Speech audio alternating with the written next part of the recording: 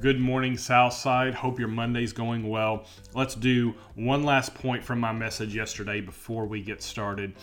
Hey, if you remember, we were in Acts chapter 5, verses 21 through about 26.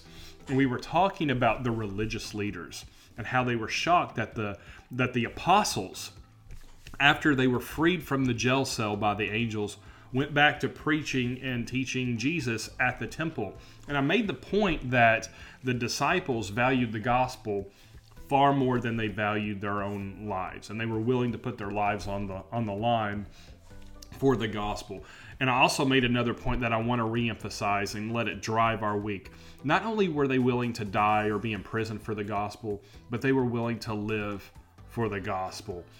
And let me encourage you, wherever you find yourself, whether you're at work or school, at home, wherever you are, not only keep your eyes on the fact that, maybe I might want to give my life one day for the gospel if it needed to be, but just really make the commitment to live each moment for Jesus, each interaction, each conversation that you have, every time you teach something, every time you go through the checkout line at Walmart or Kroger. It's important to know that we might want to give our lives for the gospel one day, but it's far more impactful and important for us as believers to know that we are willing to live for it every single day. This has been one last point with Pastor Stephen. Know that I love you.